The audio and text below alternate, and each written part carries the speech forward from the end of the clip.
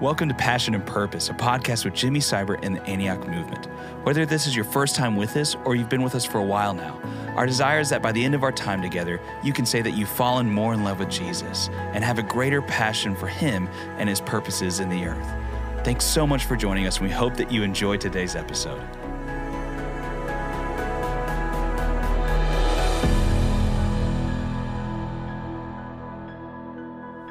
Hey everybody, welcome back to Passion and Purpose Podcast Part 2. Here with my buddy Chase Moore, Senior Pastor at Antioch, D.C. That's Washington, for those who are not familiar with D.C. That's right. And hey, we had a great time talking about you and Lacey's story, a little bit of your life, and talking about how to give our lives away. I thought that last part was really good, by the way. Good. And but hey, we want to just catch us up. What's God called you guys to in DC? What's the vision? What are you guys doing? Where do you meet? All that good stuff. Okay. And then just take us through kind of the big rocks. So if people come to DC, they know where to go. If they're praying for DC, they know who to pray for. Right. And tell people, hey, this is what God's doing among us. Yes, absolutely. My pleasure. Interject. Keep me on course Yes, if I going. stray.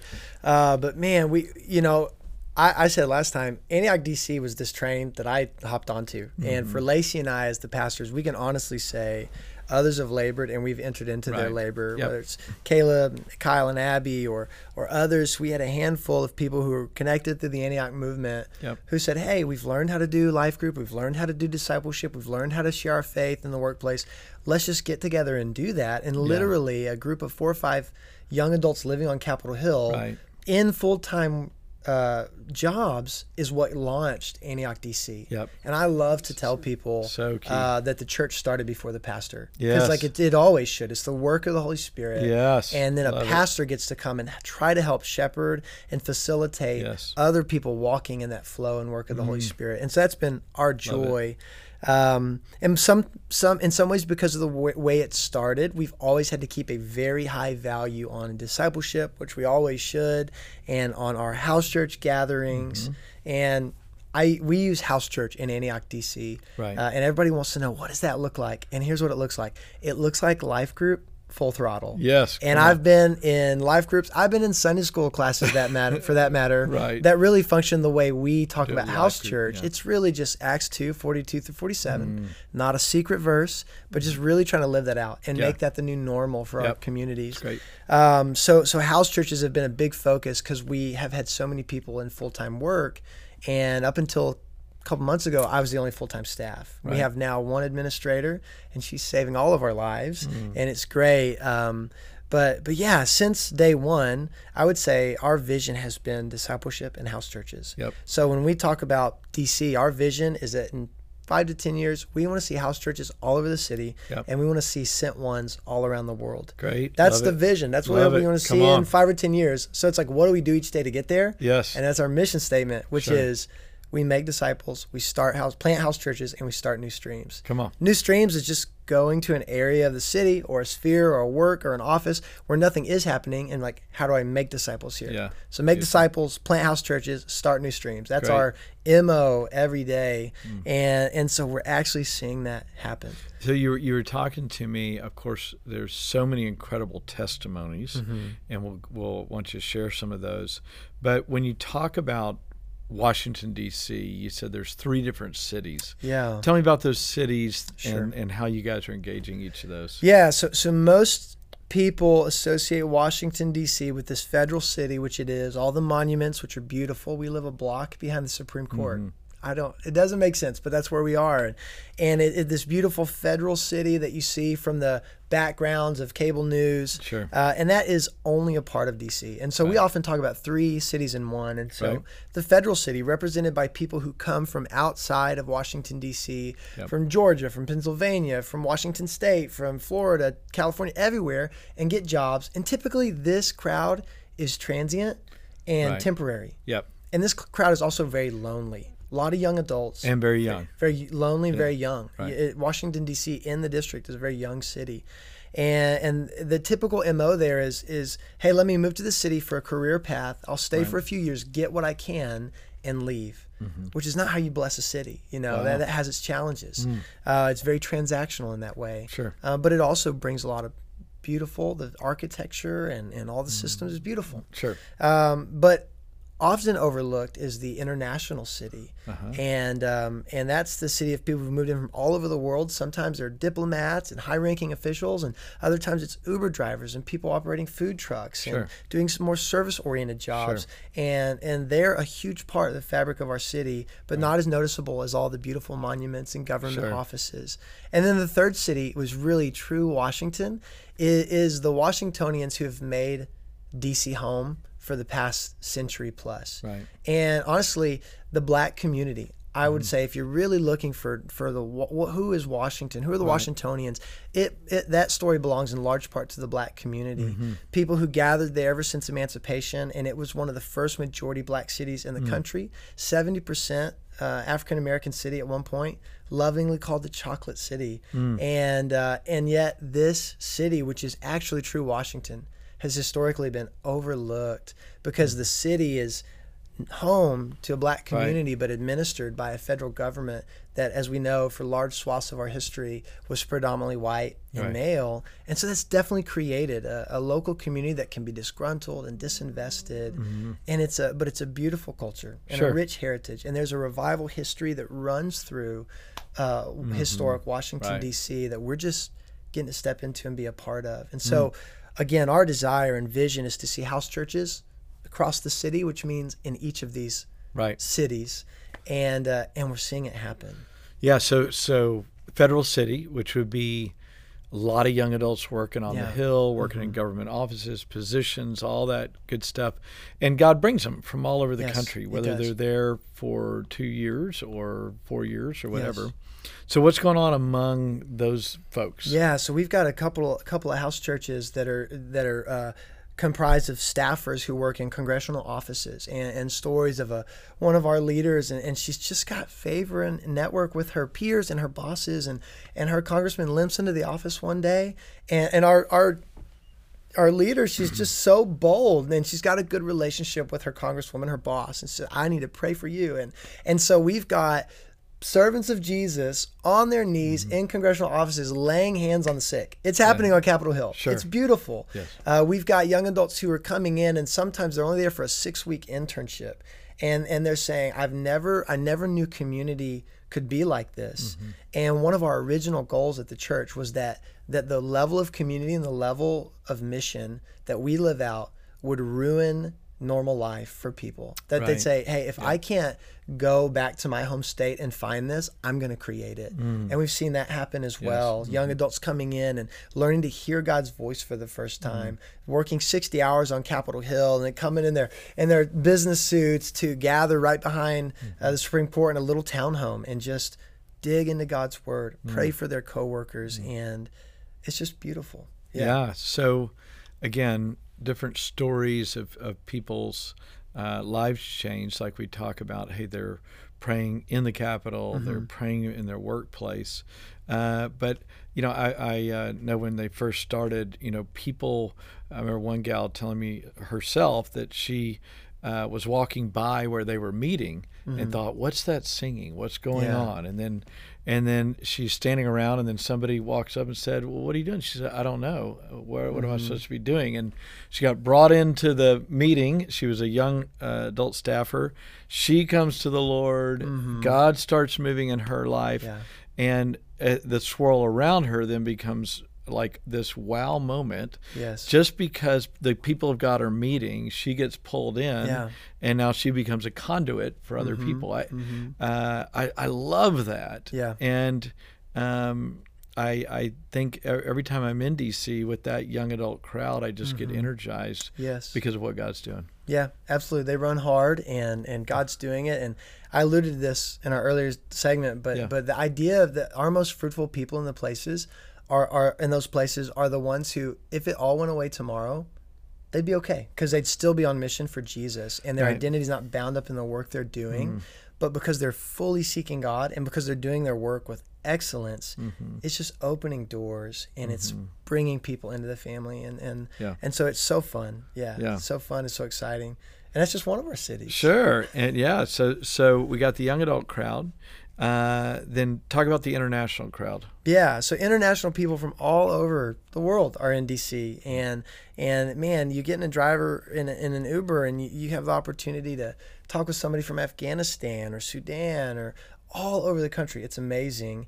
And one thing I didn't mention about our church is that our Sunday gatherings happen on the National Mall. There's a wedding tent, and you can Google David's Tent DC, the tent that David built, and it's a 24/7 prayer and worship house.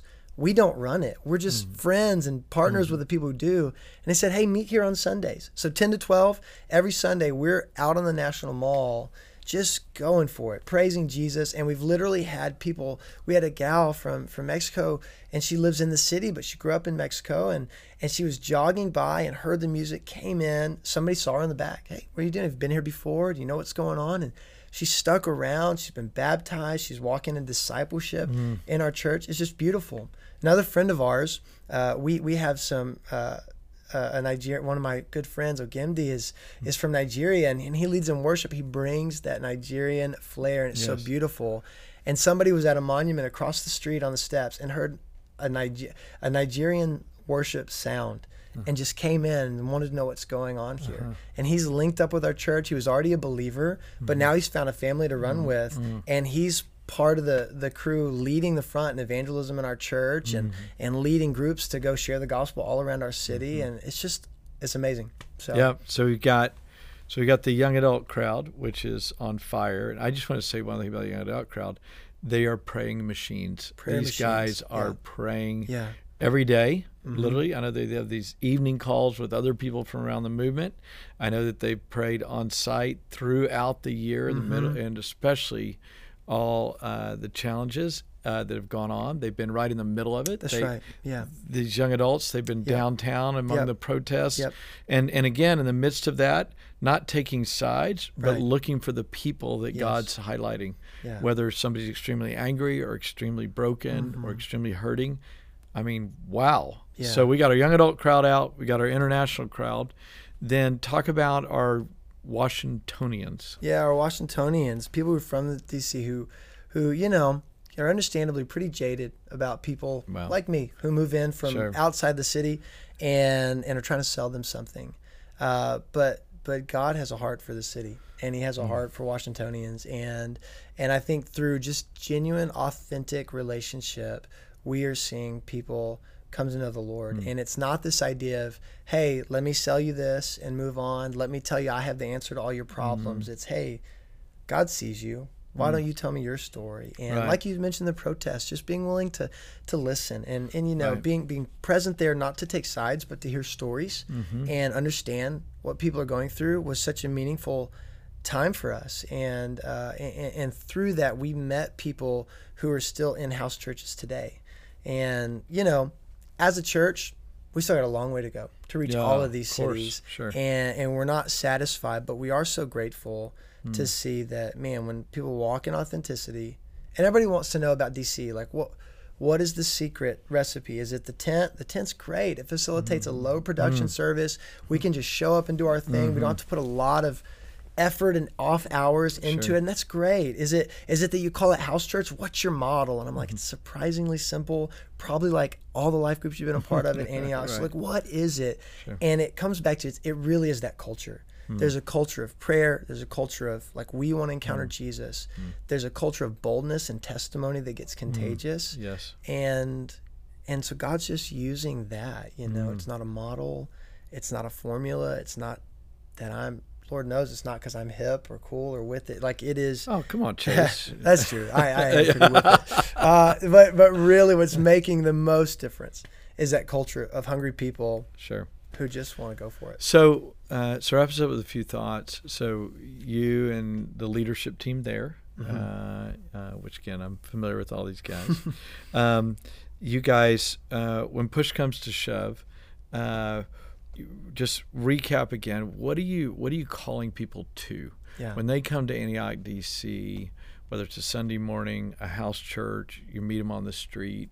What are you calling people to? Yeah. Well, one thing we say at every house church and every Sunday morning are our core values, which are from our broader Antioch movement. Sure. You know, maybe we emphasize them more than some, but we always articulate in literally every gathering: encounter, disciple, mission. We are people who live to encounter God. We want to be disciples, followers of Jesus. We want to make disciples, help other people become lifelong followers of Jesus. And we want to live on mission, which means we verbally share Jesus everywhere we go, workplace, and the nations and beyond, which means we do our work in a way that brings the kingdom and facilitates his coming through our work. And so we articulate those values on such a regular basis, and we call people to live that. We use similar languages Antioch movement has for years of, hey, like, be an owner, not just a member. And to be an owner means you're with us. You're walking out these values. And we talk about the 5 circles of church, which big fans of the podcast will know of, like me and Jesus, and 2s and 3s in discipleship, and house just gathered, the corporate gathering and life on mission. We say, man, if you're doing these things, consider yourself an owner. Absolutely. And so we call people to that. Right. We use the language, and again, I can't take credit for any of this. Carl Gully, high invitation, high challenge. And we try not to be apologetic about that. But people want that. Because actually family is high invitation, high challenge. And people want family. And so one of our key verses has been Psalm 68, I believe it's verse 6, where he sets the lonely in families. And in one of the lonelier cities in the country, survey after survey, God's doing it. And people are ready for the mission because they're ready for family. And I think that's what we're calling people to. Amen. So here we go, guys. When you look at Washington, D.C., when you see the news and you get all distraught about everything going on, just know that God is always bringing light in the darkness. That's right. He's always raising up standard bearers. He's always raising up Daniels in the midst of Babylon. He's always raising up people.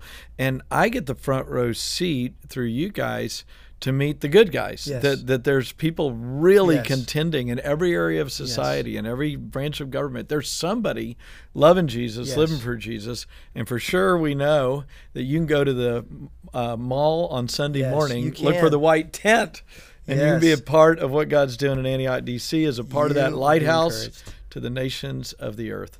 All right. Love you, Chase Moore. And hey, love you guys for listening. Really just so grateful. And we encourage you, and maybe I'll just say this on the backside. As part of the Antioch movement, we have churches in 45 different locations, and Antioch, D.C. is one of those. And we love it when people say, hey, I was in Antioch, D.C., was looking somewhere to go on Sunday morning. I stopped by the tent, or I'm moving to Antioch, D.C. Just get a hold of these guys and let them know that you're coming, and we'll keep you in the flow of what God's doing. And again, our heart and our prayer is that the gospel and the church is still the hope of the world. Amen. And we have planted that hope in Washington, D.C. It's true. Love you guys. Let me say this too, and we can edit it out or whatever. But I laugh at that idea that like DC so hard, there's nothing good happening. Like, it literally makes me laugh. Right. Because there are testimonies that roll in every week of some single individual that was faithful to Jesus and saw somebody come to Christ, or saw somebody get healed, or saw like a prayer rally break out in their congressional office. It would blow your mind. And of course those things are not going to make the headline. But like, if you hear all the bad news coming out of Washington, D.C., you really should laugh at that, because God is on the move. He really is on the move. Wow. And it's not because we're there holding it down, raging against the system. It's because our eyes are on Jesus and like we're pursuing him. And when people do that, he really does show up. Awesome. And so be encouraged. It's a lie that nothing good's coming out of Washington, D.C. All right. Kingdom is coming. That's it right there. That's why you need to listen to both these podcasts. Love you. Thanks so much for tuning into this episode of Passion and Purpose, a podcast with Jimmy Seibert and the Antioch Movement. For more information, please visit jimmyseibert.com and antioch.org. We'll see you next time.